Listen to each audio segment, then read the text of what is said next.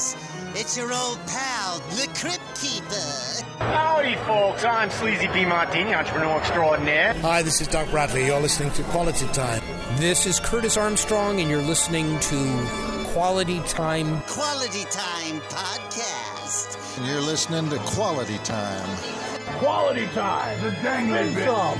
And you're listening to Quality Time Broadcast. And they paid me, very little to say this.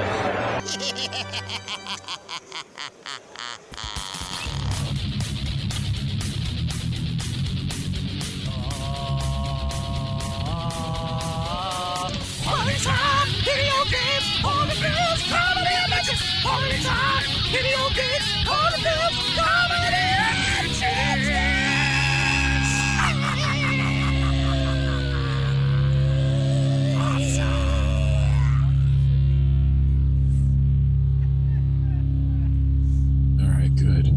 Sounding sweet. Listen to.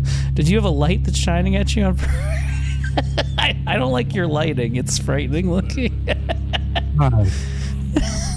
I feel great today. Jerry, you look like you're starting a new cult. You know, I was just watching the Teletubbies. I don't like this. I don't like it either. I feel like By the way, I'm looking down on my little colored children in red and purple and blue and yellow, and they're all doing their little Teletubby dances for me. Oh my gosh. If you guys could see what Jeremy Woodworth looks like now, he has a weird LED spotlight on his face, and it's alarming. Okay. Well, you know what we can do in the meantime? Welcome to Quality Time, everybody. We got another amazing episode underway. I'm your host, Eric Woodworth. I'm also joined first by my brother, Jeremy P. Woodworth. Jeremy, how are you in this? Why did you turn the light off? I liked the light on your face. I'm not Jeremy. Oh, I'm sorry. Who's joining us? I figure I'd join your thing. This is Bruce Willis. Oh, Bruce Willis. Hey, from Moonlighting. I'm Bruce Willis. Hey. I was sure you were going to do Sir Ian Holm, and I'm a little disappointed that I didn't get Sir Ian Holm today. I'm not Ian Holm. I'm Bruce Willis. Hey. I was almost raped in Pulp Fiction. That is true. You did almost get sexually assaulted in a film. I'd be at the camp. Hey! All right. And that other sultry voice that you hear in the background is none other than the very lovely, the very talented Miss Ashley Pontius. How are you, Ashley? I'm good, Daddy. Great. We're here. It's another day. Oddly enough, tomorrow, just a shout out to anybody who's listening to this today. You can hear me live on the Rob and Joe show as I'm filling in for Rob Mayer on the Rob and Joe show and Missing Laugh Finder. So don't listen to my other podcasts. You can listen to me on another podcast. I already shared the song with Rob, but asked him to not share it with anybody else. Oh yeah? Do you think he's going to play it? Well, he's not going to be on the show. Oh, you're talking about not Robbie. You're just Rob proper. Yeah. Okay. I should share it with Robbie and ask him not to share it, but who knows? I'll bring it with me. I'll be in studio, and in studio I mean at Gramps' house, watching him. Probably, you know what? I'm going to have some Crown Royal with Gramps tomorrow. It'll be fun. Are you going to get a picture doing the puzzle? Yeah. Well, I think we could put it all together. But Joe will be there, so he'll be in on the bit. You know, can't do it. But I am excited. You know, it's a new week for me. I did the last day of my old job. I start a new life on Tuesday. I'm very excited about that. Yay. A whole new job. They gave me $10,000 more, and now I am this much here from poverty. It feels really good that I'm fucking doing that. That's all I got. So you were close to poverty? I said I'm this much further from poverty. Yeah, I know, Jeremy. Trust me, I felt the same thing. I was like, Eric's singing about poverty. That's hilarious. I was more money than me. I was impoverished for a long long time, in my early 20s and mid 20s. I remembered going to Ocean City and then overdrafting $400 worth of fees because my boss didn't put my check in that week. I've lived that life. That's a fun life. I don't know. I thought Jeremy was going to say something, so we'll just have dead air, I guess. So now, Jeremy, we're starting a separate group chat. what am I officially the bourgeoisie to you guys now? Are you guys revolting against me? Jeremy, I'll send you a GIF in our group chat later. Eric's not invited. He's not poor enough. I'm cool. Look at these ripped jeans I bought at Old Navy. That shows that I'm hip like the kids. Sorry. I can't talk about my brother because he's carried my ass for so many years now. It's like all I can say is thanks. So, Jeremy, but what do you do when you're poor but you carry the emotional burden of the show? The best part is that my brother never throws it back in my face like my wife. Like every time she buys groceries, spent $100 on groceries today. I'm like, well, that's great. That's great. I'm glad you're buying things, darling. Really? You know what I bought today, Jeremy? What? I splurged and bought prebiotic soda to help me poop right. Get you to help your butthole. Yeah. it's Ashley, would you like to cut a maybe an ad for this probiotic soda that you're drinking? I could throw some background music on it. Yeah, go for it. Hold on. Gonna cue this up. All right, yeah, go ahead. Hit it from the top. Do you have trouble pooping like I do? Too much? Too little? Try Olipop, because plop plop fizz fizz. Oh, what the diarrhea is.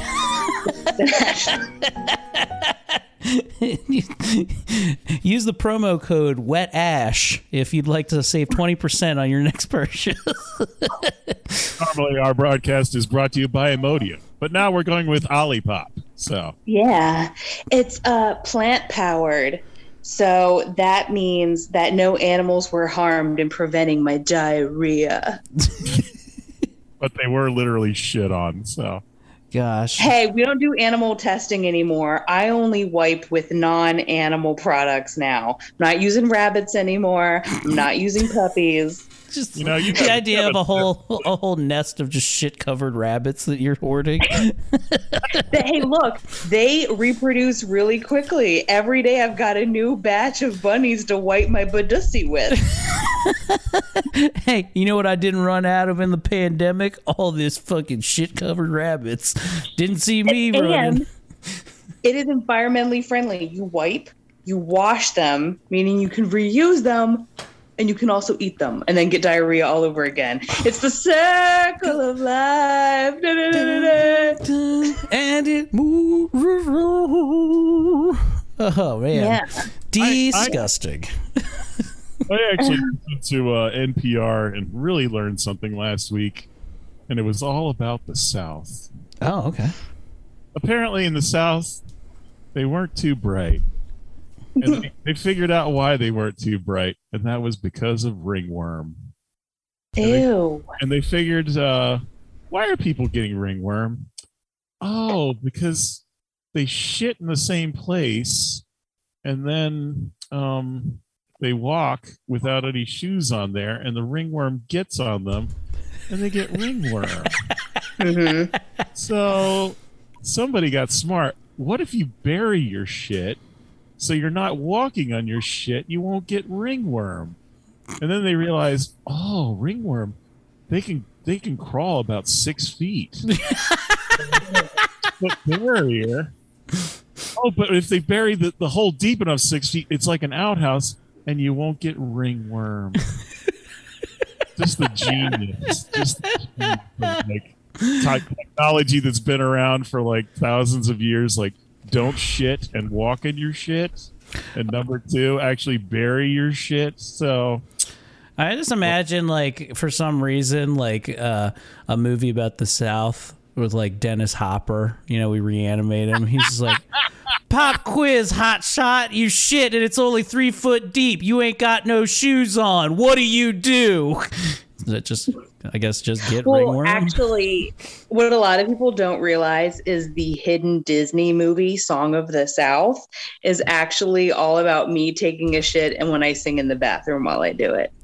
Hell yeah. I always like to sing a lot of Pat Benatar when I'm growing a tail. I'm like, for worse or for better. Ah! Really pinching off a loaf can be hard. Music soothes the soul. I usually it's about Pat Benatar taking a dump, so I do as well. Pat Benatar. Sorry. We can't afford plush.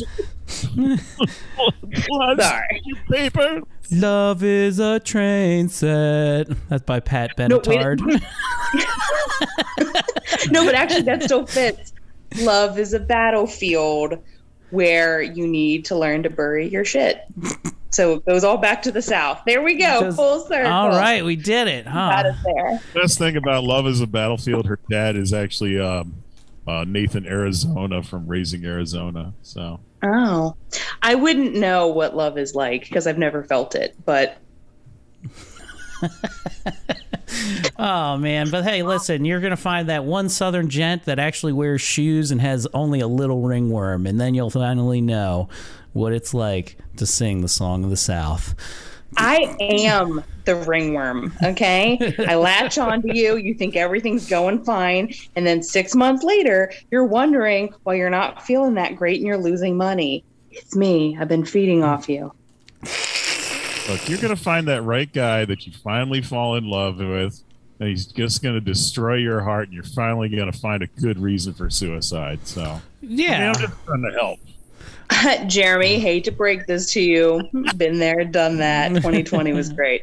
Anyway, I'd like to throw out just a couple of things, some media I've consumed in the last since the last podcast, and one we didn't get to mention last time that you've seen, Ashley. Antlers. God, what a great film Antlers was. I highly recommend, as Jeremy's showing me his koozie on our audio platform that says real men use duct tape. Okay, so Jeremy, Antlers is a fucking 10 out of I don't give it a 10 out of 10. I give it a solid 8 out of 10. Ashley, I think, would say like it's a 9. Am I right on that one? That would be correct.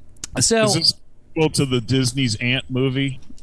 No, it's a movie produced by the great Guillermo del Toro, and it's about Wendigos. But man, it is a solid horror flick, monster movie. Because honestly, Guillermo del Toro is the only person who does like modern monster movies now, right? Like, I'm not saying horror movies, right? Like, but actual like monster movies.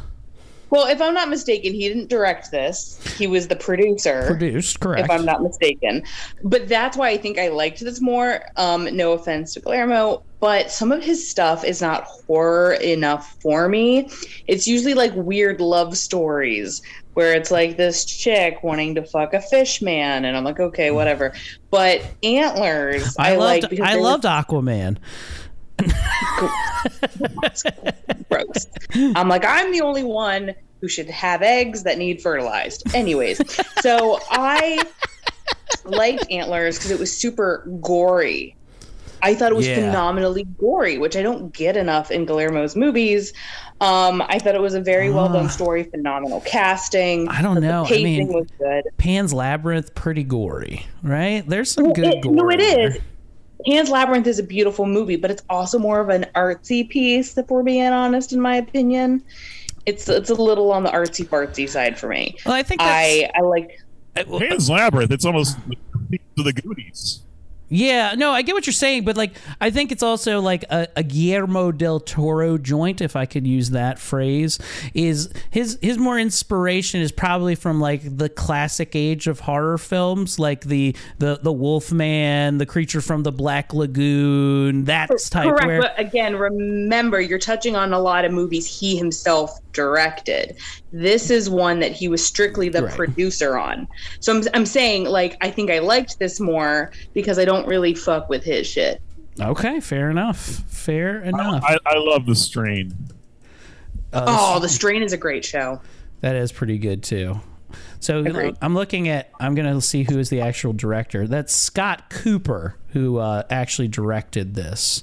And Scott Cooper, young, born in 1970. Oh, he's got some, you know what else he did? God, this guy's got some great films under his thing. Hey, he only directed Crazy Heart. He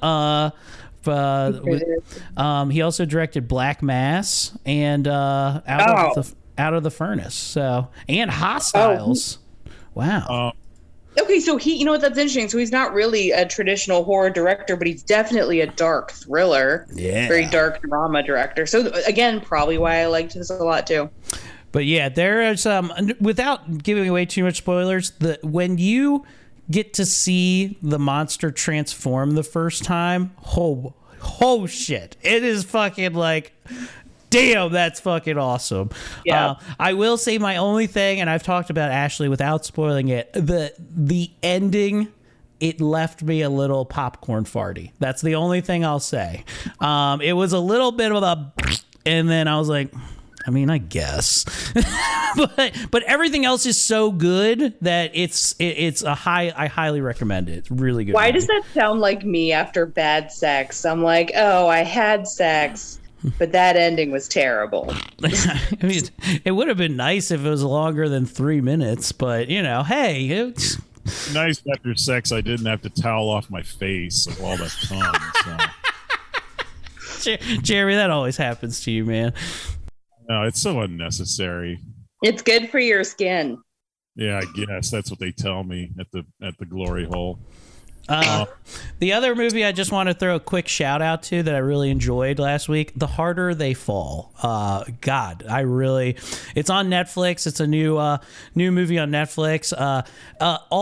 All black cast cowboy movie that somehow avoids the N-word. I'm surprised. It doesn't get uttered once in the film. And the violence in it is honestly probably the most violent cowboy movie I've ever watched in my life in terms of just sheer gore. Like, it makes Django Unchained look like the fucking the Goonies, right? It is highly violent and very well acted. Like, the sixth actor on the bill is still like, oh, I recognize that guy. He's really good. And so top to bottom, great movie. Highly recommended if you want to watch some good old cowboy western with lots of blood and gore.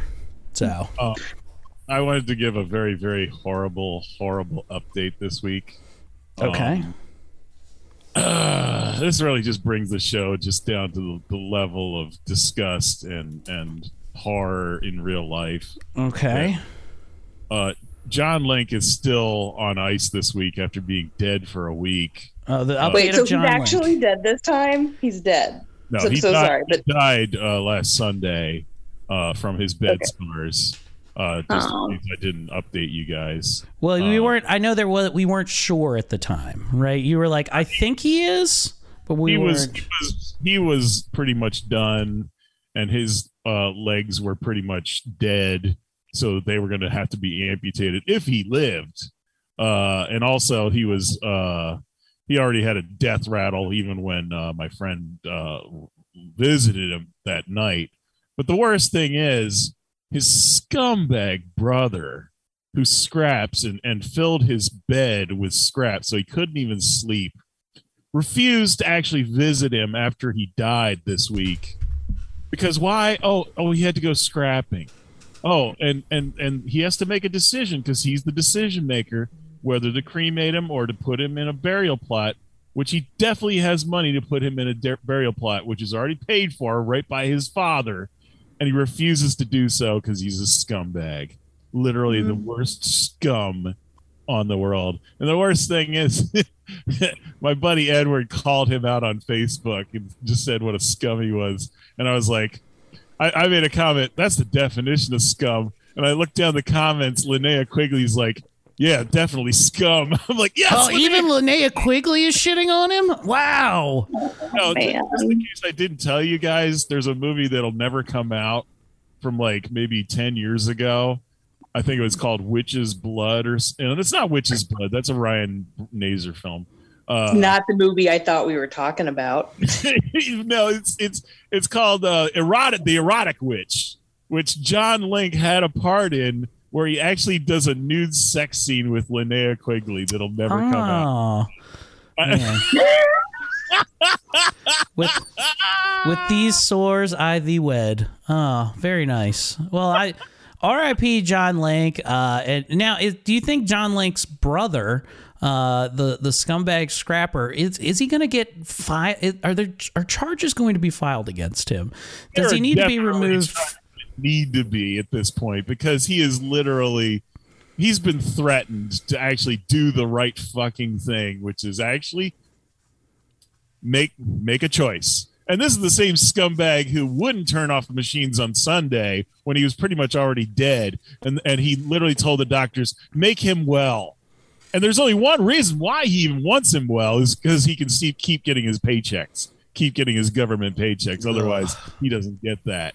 I got to be honest. It's the only reason I keep Eric alive. That is true. It's part of Ashley's signing bonus to the show is that if I'm on life support, she gets power of attorney.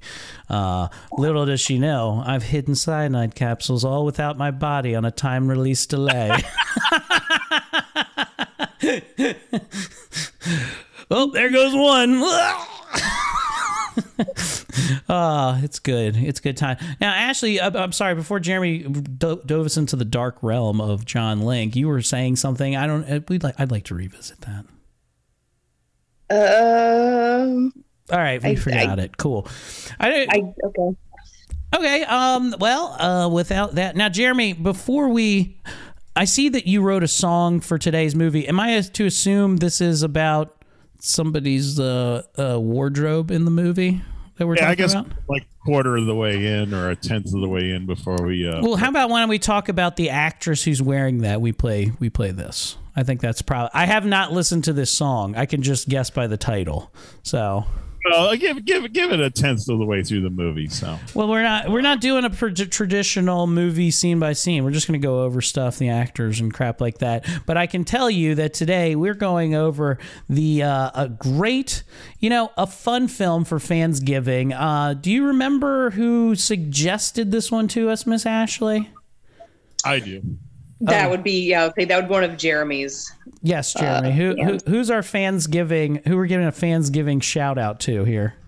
I'm forgetting his first name, and I'm going through my my chat really quick. But he asked for it at least 3-4 months ago. His name is Stan Kordansky. All right, Stan Kordansky.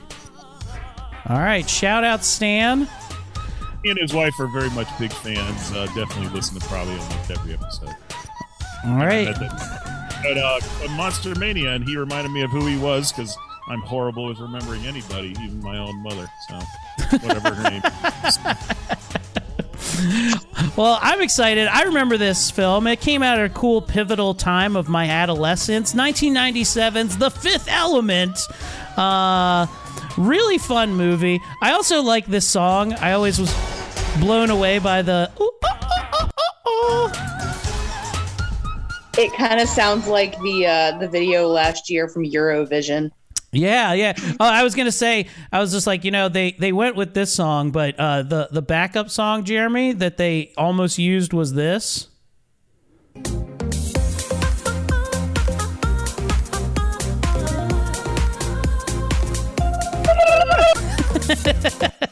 So shout outs to I like the choice that they went for the diva dance here. No, this movie actually came out in 97, but was directed and written by Luc Besson, a French guy, and if you're not familiar with Luc Besson's work, you've definitely have probably seen one of his movies, or at least seen a movie that he's written. He's directed movies like La Femme Nikita, as recently 2017's Lucy.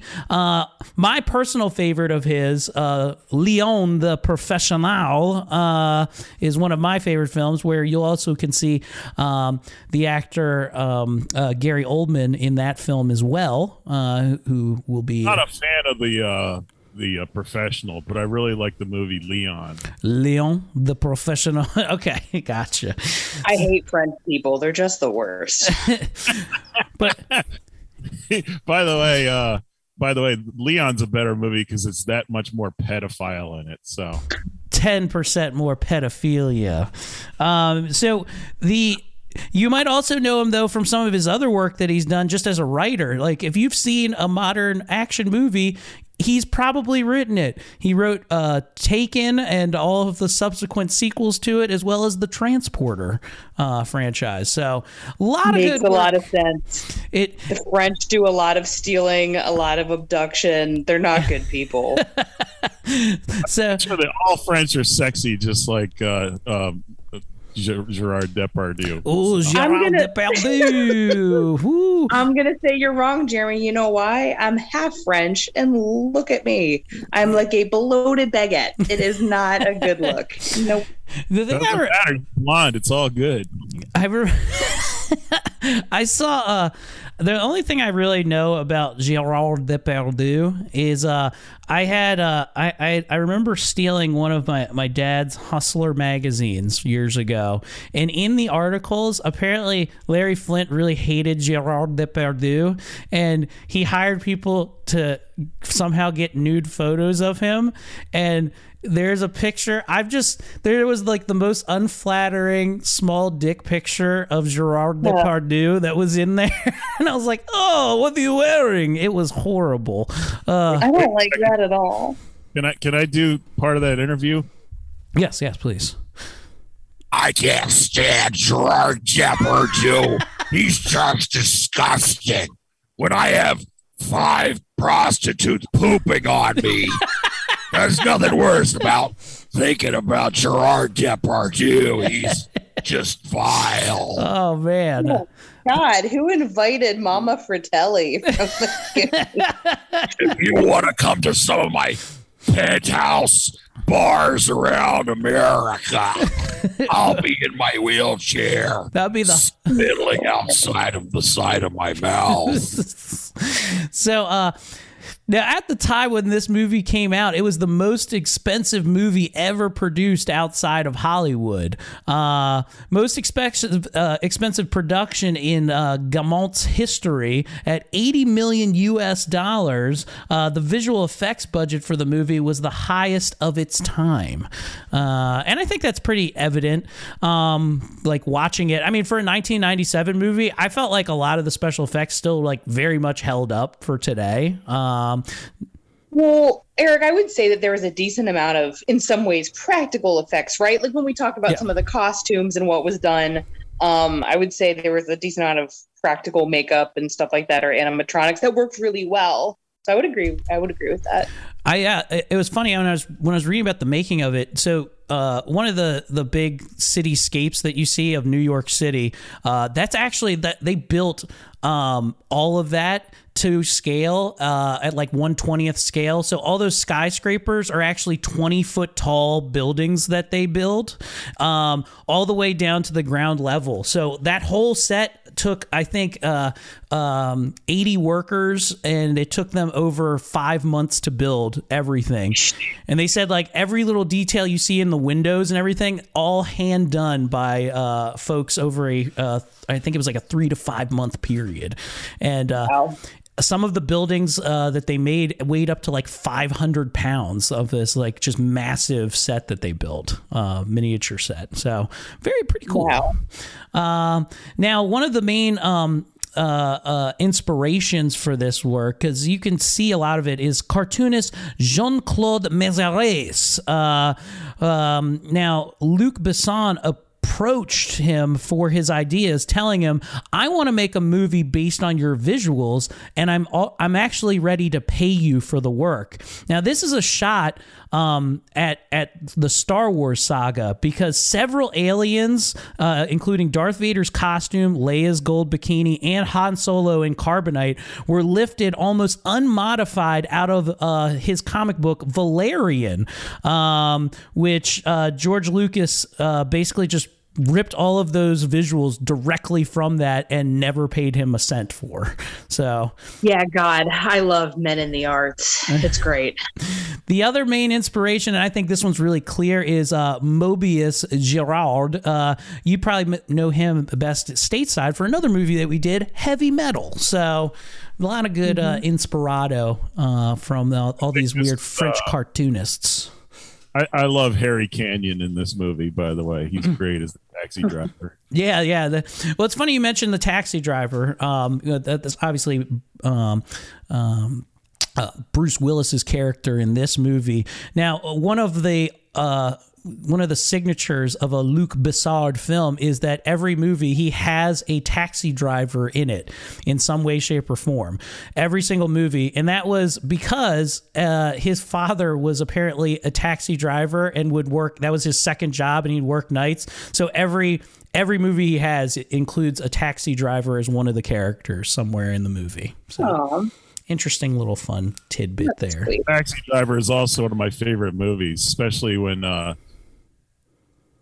Jim is looking in the mirror. He's like, "You talking to me? I'm the only one here. You talking to me?" So this Okey doke. so that was Christopher.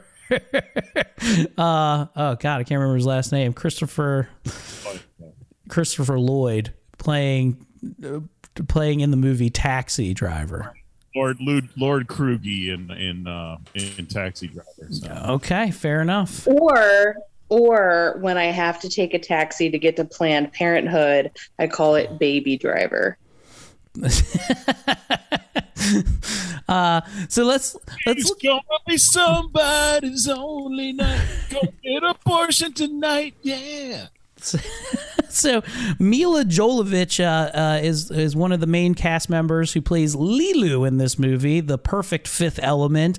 Now, oddly enough, the actress they actually wanted for this part, but the studio would not allow, was Elizabeth Berkley. Elizabeth Berkley, you may or may not know as Jessie Spano from Saved by the Bell, but also probably more infamously known as the star of Showgirls. And this had just come out in 1995, and because that movie was such a flop, the studio would not touch Elizabeth Berkley and allow her to have this role. I don't think she would have been as good, if I'm being honest. I do think Mia Jovovich did a great job on this role. Yeah, I thought she did too.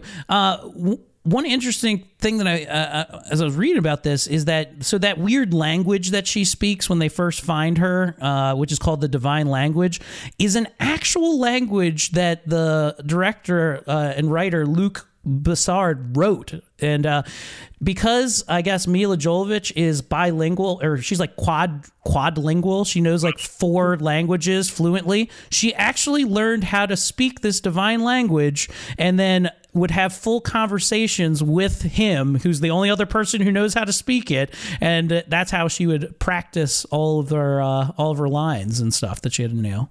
And I'd say that there is only one divine language, and that's called Balmarese. Balmarese. She's like, Luke, I know we wanted to use this divine language, but I was watching this movie Hairspray the other day, and I was just...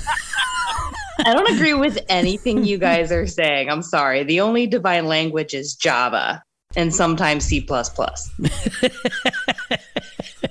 That kind of blasphemies. If you go and talks blasphemies about Balmer and about Divine, I ain't gonna be part of this podcast anymore. Hey, whoa, calm down. I can't understand anything you're saying. I'm Bruce Willis. I'm from Balmer's. He can't understand English, and I'm going back to Dundogs tonight. Ooh, yeah, big boom. We get it. Yeah, kaboom. So, one funny part though is that Bruce Willis had never that scene where she drops into the taxi cab after she's reanimated. She drops in through that ceiling and she's speaking to him in this weird divine language. That whole scene is an ad-lib scene with Bruce Willis because he didn't understand anything that she was saying at all. So all of that, what happened out of that was just a fun little ad-libbed moment that was set up. Eric, can I tell you that, believe it or not, that is the average conversation that a woman has with a man on every given day. Oh, you know that scene when Bib Fortuna is talking to Luke and he's like, hey, I want to talk to Java. He's like, oh, Java Matabatsu. I'm like, yeah, you're going to take me Java now. Oh, blah, blah, blah, blah, blah. And then he's like, okay, and then you're gonna be rewarded. All right, yeah. So you know, it's me all the time. I'll be like, hey, treat me like a person, and the man's like, I don't know what crazy language you're speaking. I can't understand you. I'm like, me, person. He's like, no, what?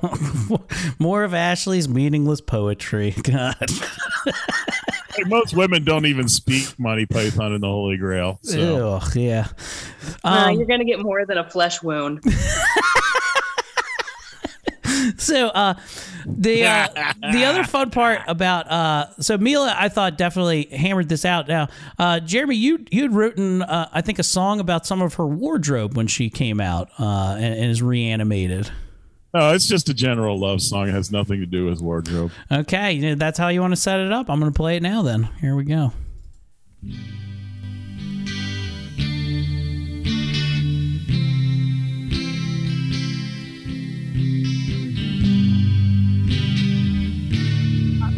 Knocking on heaven's door. It's not the way that you talk, baby. No, it's not your orange hair. That sad look in your eyes when you say, help me. Oh, that crazy power you hold to destroy worlds, yeah. It's the way that you wear your tape, baby. Just covering enough of your boobs, yeah. It's the way you wear your tape, yeah. Some might call them thermal bandages. The way you wear your tape, with your boobies hanging out underneath, yeah. The way you wear your tape, with no mysteries really to keep, yeah. And then you jump off a building into my cab, almost gonna give you up to the police, but no, I gotta find out what's under that tape, baby.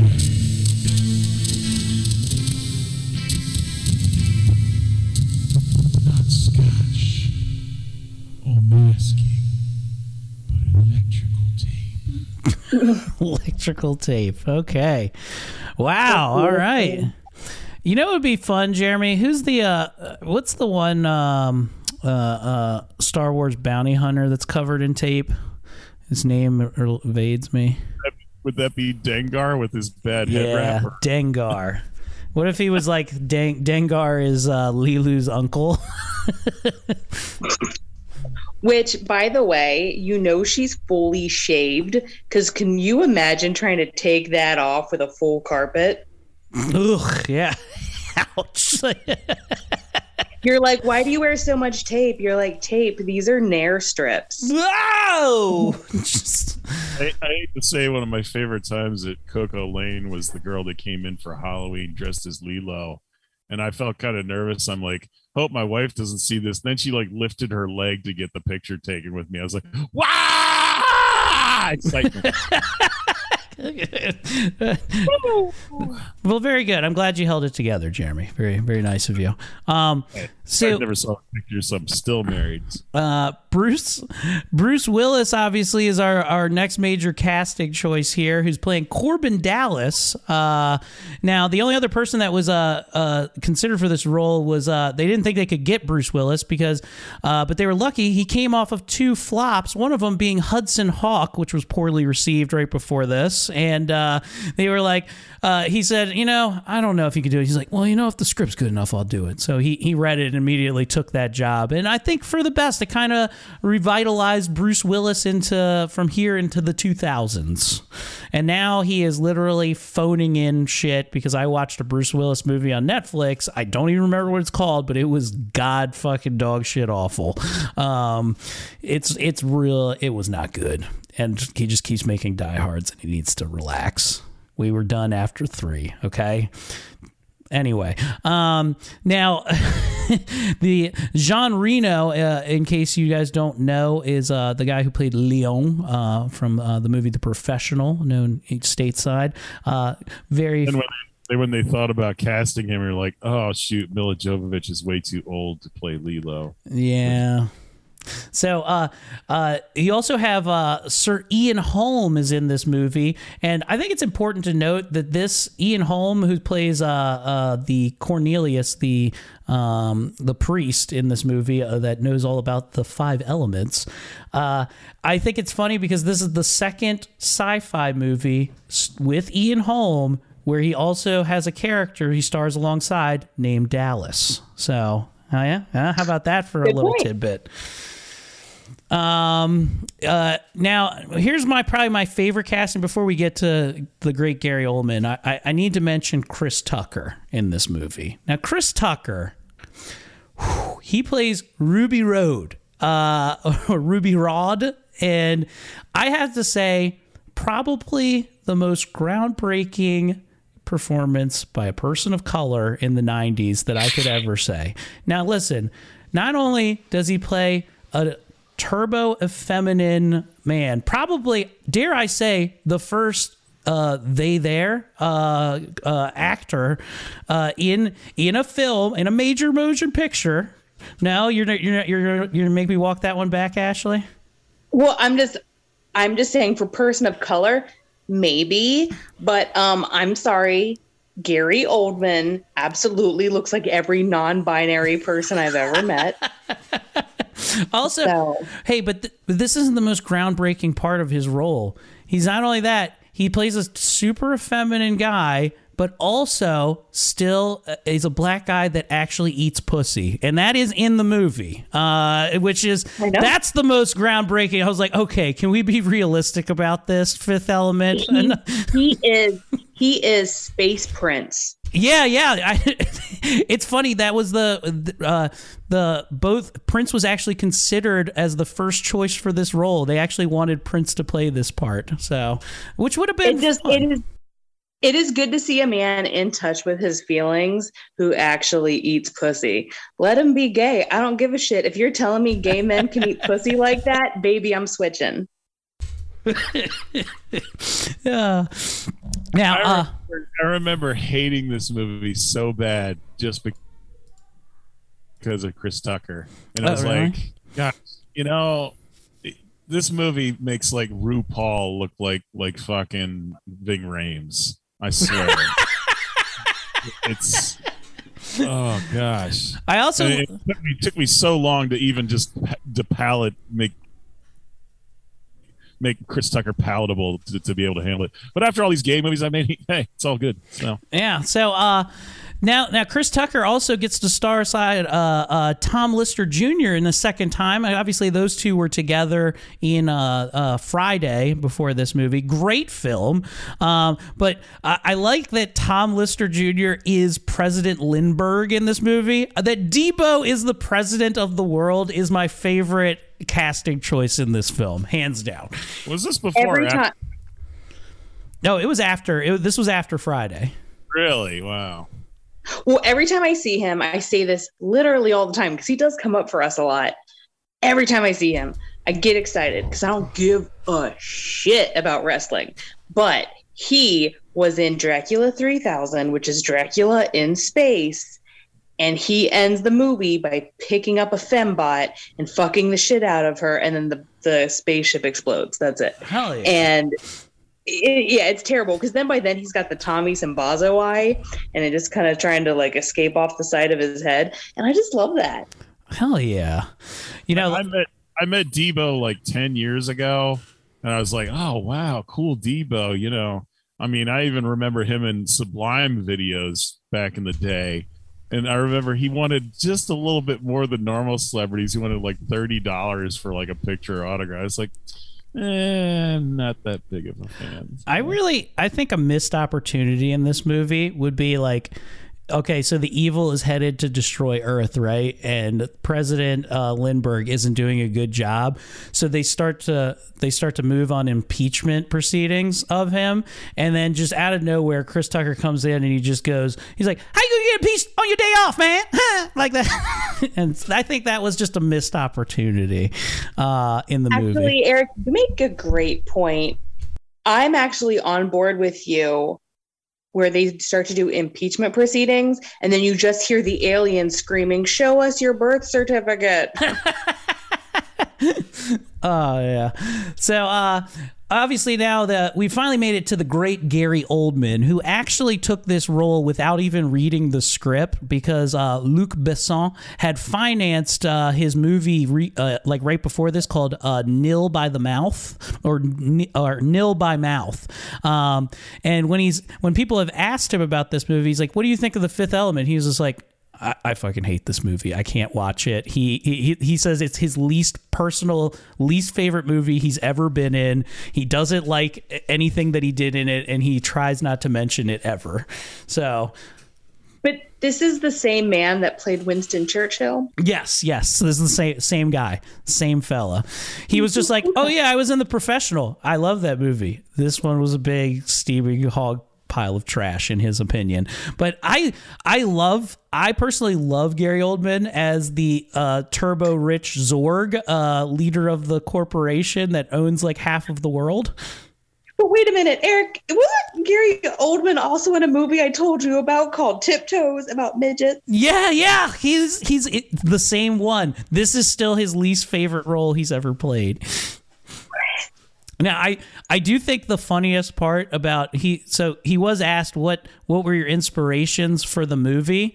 So he said, Luc Besson described Zorg to me with these words: dandy, nouveau riche, and Hitler. So, and he took that and he said the two major things, his inspirations when he was drawing on the character Zorg was Bugs Bunny if he was also Ross Perot. So he's Ross Perot, huge major influence on The Fifth Element. So there you go. Jeremy, what do you think about that? Ross Perot being the inspiration for Gary Oldman here. Jeremy's putting back on his headphones. He's back. Perot? Yeah. Ross Perot being the inspiration for Gary Oldman's character. Ross Perot, what a great politician. He got Bill Clinton elected. Great. Yeah. I like. Hey, the best part is for some reason I feel like Ross Perot would be a guy that like you could hang out with, and he would go, "Hey, let me ask you a question. Can I take a look at your penis?" And like I would just, and I'd be like, "Sure, Ross. There you go." I want to hang out with Bob Dole because he goes to bed early. He's great to play ring toss if you ever want to throw things at a pencil in some guy's hand. So. It's Bob Dole. I don't even know if I know Bob Dole, what he actually sounds like. I only know what him mostly through Norm Macdonald's impersonation of him. Like, I know that Bob Dole more. He would talk in third person. It's what they made fun of him the most during his campaigns. He'd be like, Bob Dole won't stand for this. Bob Dole won't do that. And they're like, you're Bob Dole, right? Do you know that? So that's why I like him. I like Bob. He reminds me of my pop. I like Bob Dole because I feel like the entire movie Gran Torino is about poor Bob Dole. Like, like he's just like, Bob Dole's not going to take these Asians standing in his lawn. I think Bob Dole is the best on the Real World. So. Now, a couple other notable actors in this movie, at least two more. We have actually billed on like the front of the movie is Luke Perry, who obviously in the 90s, like mid to late 90s, still kind of a hot property because of 90210. He literally has under 100 words and he's only in the first scene of the movie. I know he is dead. May he rest in peace. But I do not understand the appeal, looking back now, of women who would cream their jeans for him. I'm like, I don't understand. He's shaped like a thermometer. Like, I don't get the appeal. He's the poor man's, what's his name? From 21 Jump Street. That guy. Johnny Depp? Johnny Depp. Yeah. Okay. Poor man's Johnny Depp. No, I don't know. He doesn't have, first of all, no, hold on one second. Fucking Luke Perry never wore enough bracelets to even scratch the surface of a Johnny Depp, okay? This Johnny Depp is 90% scarves at this point. He's not even a person. He's like Oogie Boogie from fucking The Nightmare Before Christmas. If you just pull one scarf, he'll start unwinding like a mummy. Aw, that's so bad.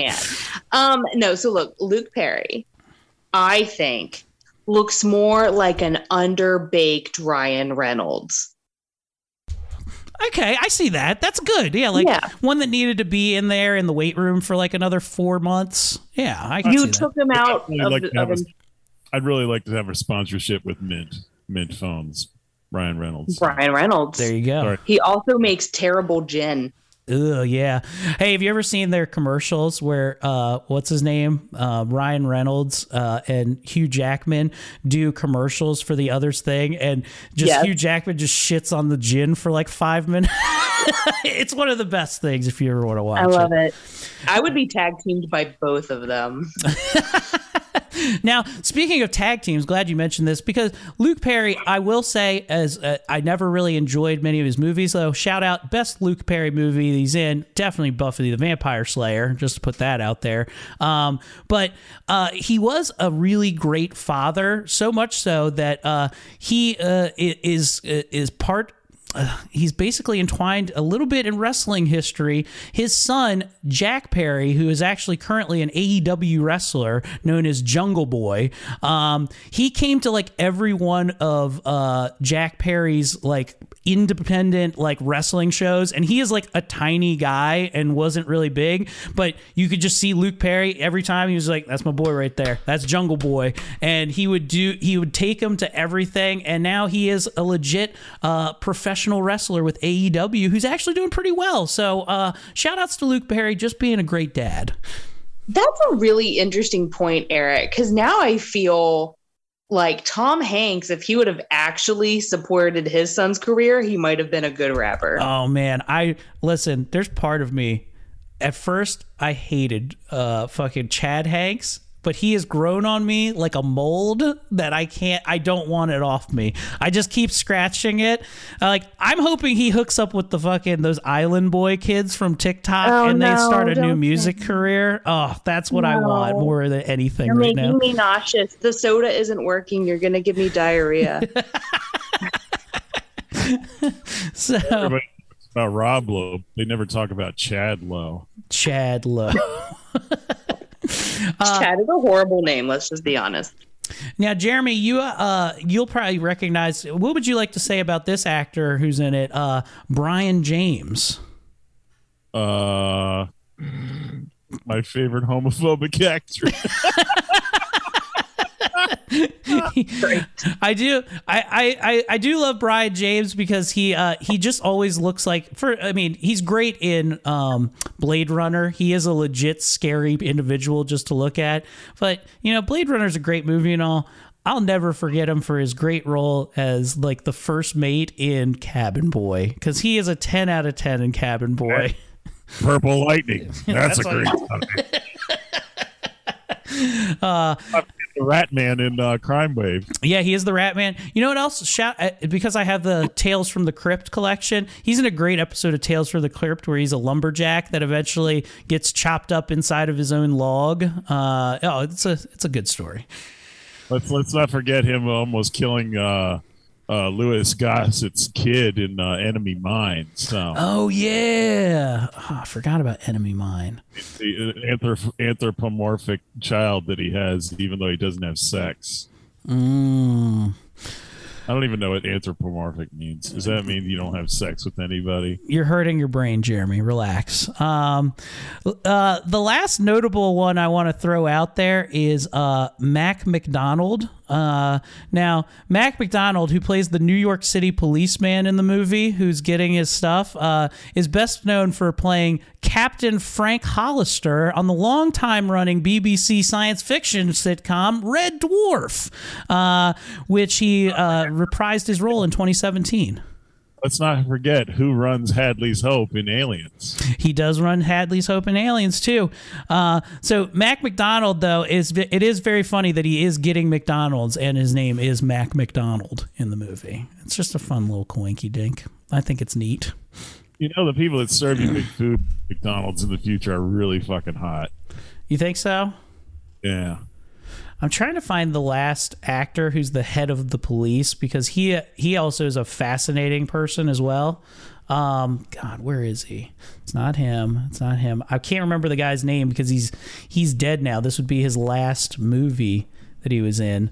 Looking down here. Not him. Isn't not John Neville. No. Hold on. Where is that ugly bastard? God, I can't remember the guy's name. So, hold on. I know because he's in Lock, Stock, and Two Smoking Barrels, though. I'll find it. Watch this. He the Juggernaut? No, not that guy. He's the guy who's he's in Snatch. He's also in Lock, Stock. Lenny McLean. There we go. Now, Lenny McLean. These are horrible names. Hey, but Lenny McLean, if you ever look up, he's an English. He always is in a lot of Guy Ritchie's movies as like the gangster, like the hardened gangster who just looks scary, which is great because he's actually very, very famous in Great Britain. He was known as the Governor, and what he would do, he was a legit bare knuckle boxing champion in England for years and years. And if you ever watch his like things, like there's a couple of his fights on YouTube where he's like, some people tell you go to box like this and you get in here and you punch him. He's like, what they don't tell you is you tie up and then you headbutt him right in the face or you bite his nose. And he was just like, he's an actual complete psychopath, and very fun to listen to in his interviews. So if you ever want to look up and go down a YouTube hole, check out Lenny McLean. He's very, very entertaining. Now, Jeremy, I think we haven't given you attention for 5 seconds. You've completely taped your face with Scotch tape up. Would you like to tell our audience on our audio-based media this visual joke you're doing? I was getting bored. You didn't want to hear about Lenny McLean? No. Let's make more dick jokes. Aww. Is your autism acting up? That's adorable. Wow. My autism's acting up on quality time, and I'm drinking a lot. Yeah. I'm tying it into the thing with taping one's body and. Well, hey, if we're allowed to multitask, I'm gonna wax my mustache. Boo! Keep it. That's what I'll be watching, even though people are talking. Other little fun facts about it, because I'm not going over every part of this movie. What are they called? The Mangalore, the alien race that is in conflict trying to get the stones as well. Now the animatronic mechanisms used for those alien masks were later recycled for the Nemodians in Star Wars Episode 1, The Phantom Menace. So another thing sounds like Emodiums. Yeah. Another thing of Star Wars stealing stuff from people. It's great. Wait, what? Eric, white men stealing stuff? Not us. I thought of like a cool T-shirt idea. It's like a ghost, and it says "Boo Cocky." I totally made it up myself. I hate you both. Check it out on Ashley's store. Good plug for Ashley's store. Go pick up a Bukkake shirt. It's good stuff. By the way, I had to explain Tom Brokaw saying the word bukkake to my wife the other night, so I was very proud of myself. I always thought bukkake was just like ghosts that are overconfident, you know. And of course, my wife does not bukkake. know what bukkake is because she's actually not a filthy human being. I was like, honey, you don't want to know what bukkake means. She's like, oh, and she reads the definition out loud. I was like, there you go, things you didn't need to know in life, you know, like rusty trumpets. So. The best way. Well, I have another definition for Eric. It's bukkake, and that's whenever Eric premature ejaculates on his work pants. I think the best way to describe bukkake without being totally disgusting is just show how Krispy Kreme donuts are made, and then you'll it's the best way to show, I think. I don't even understand the word premature ejaculation because I ejaculate exactly when I want to. That's funny. I was listening to Patrice O'Neill the other day, an old Patrice O'Neill bit where he talks about, he was just like, this guy had dick control. He said, give me any number and I'll come on that number. And he's just like 1,000. And this motherfucker, I watched him, he counted down each stroke. And then on the last one, he finished. And he was just like, I thought I could do that. I got with the old lady. She was like, give me a number. She gave me 1,000. I was like, 999, 908, 3, 2, 1, hurry up. Like, damn, I still did it. It was fast, though. Well, I don't have cum, but I do get periods. And just like Lord of the Rings, a period is never late and never early. A period arrives just when it means to.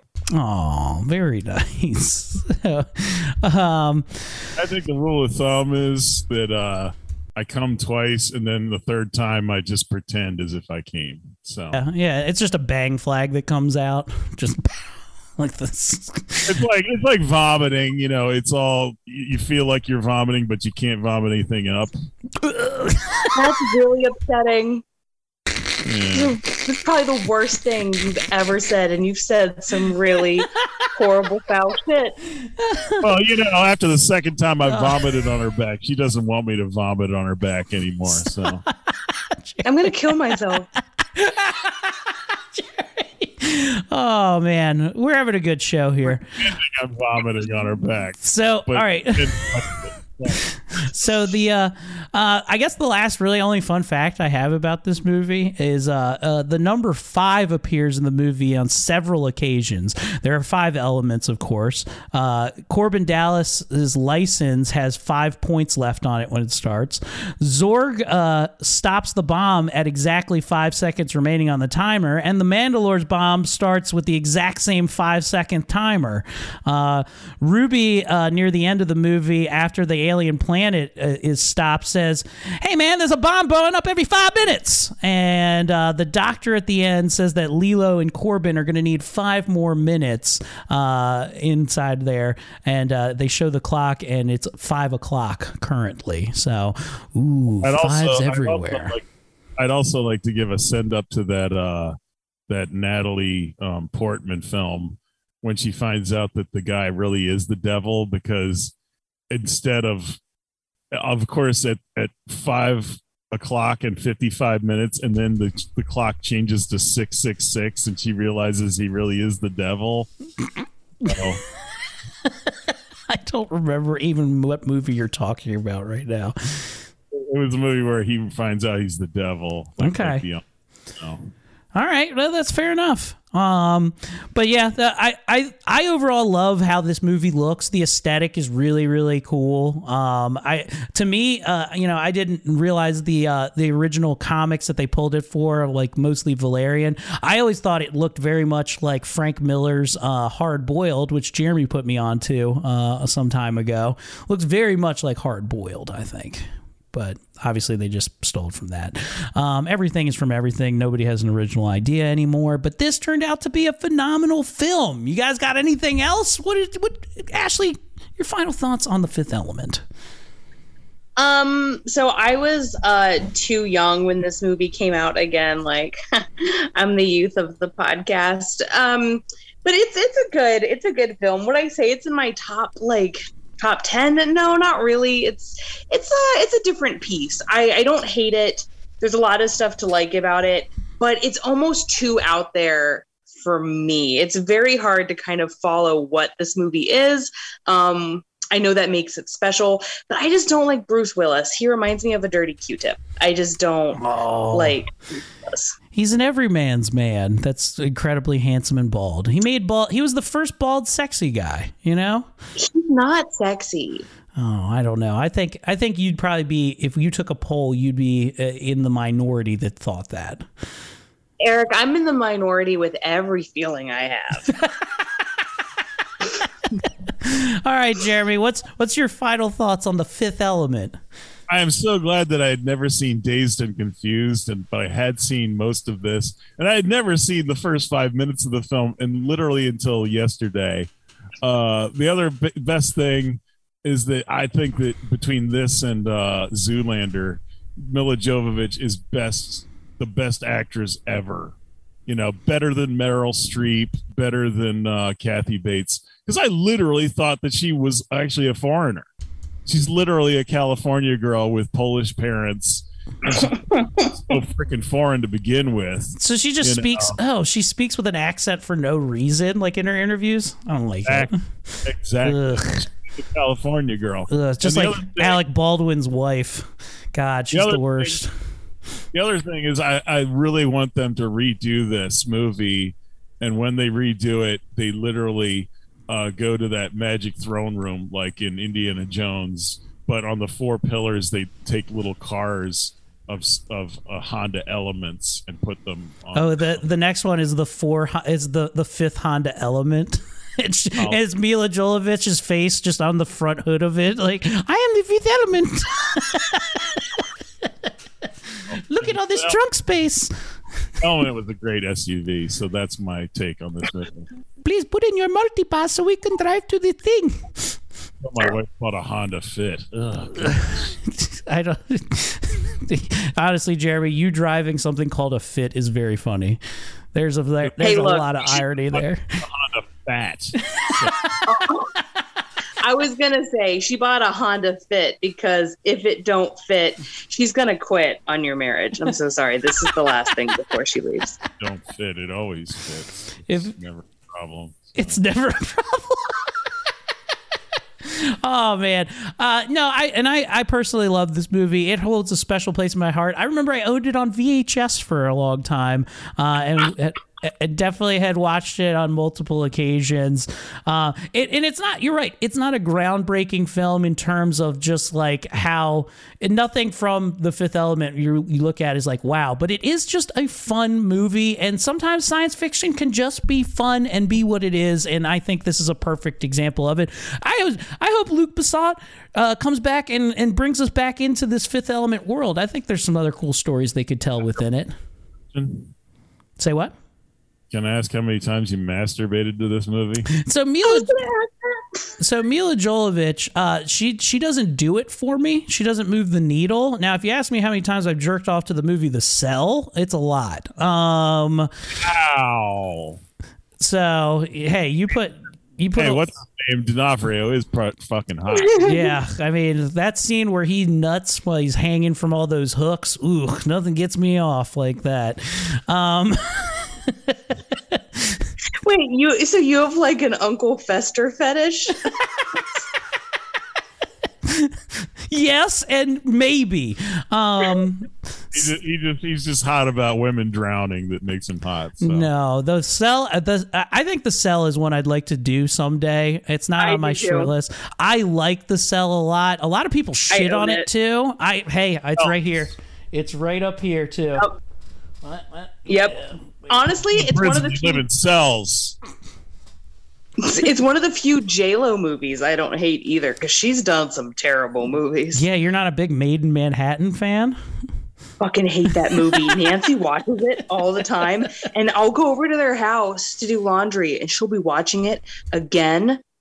So I'll let one of her dairy products sit out on the counter so it goes bad sooner. I thought the montage at the end of the Cell where she's singing with all the cast and crew of "I'm Just Jenny on the Block" was unnecessary. I'm just Jenny from the block. I was stuck in a serial killer's. I had a lot, but now I know where I came from.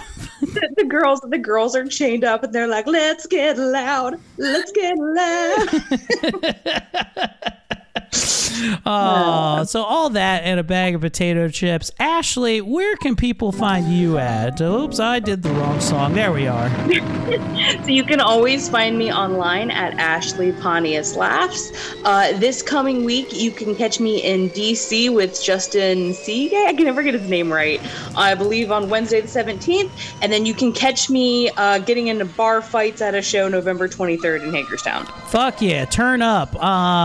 You can catch all things Eric Comedy at ericomedy.com, Eric with a K. There's links to our store and all types of shit there. I will have shows again coming up in early December. Thank you, Miss Ashley. I'm doing a show with Ryan Lina up December 3rd, I believe. So stay tuned for that. Jeremy, take us out. Kill somebody. Sorry, pal. Did you have to end with a reference from the Die Hard trilogy game from PlayStation 1? God, I hate you.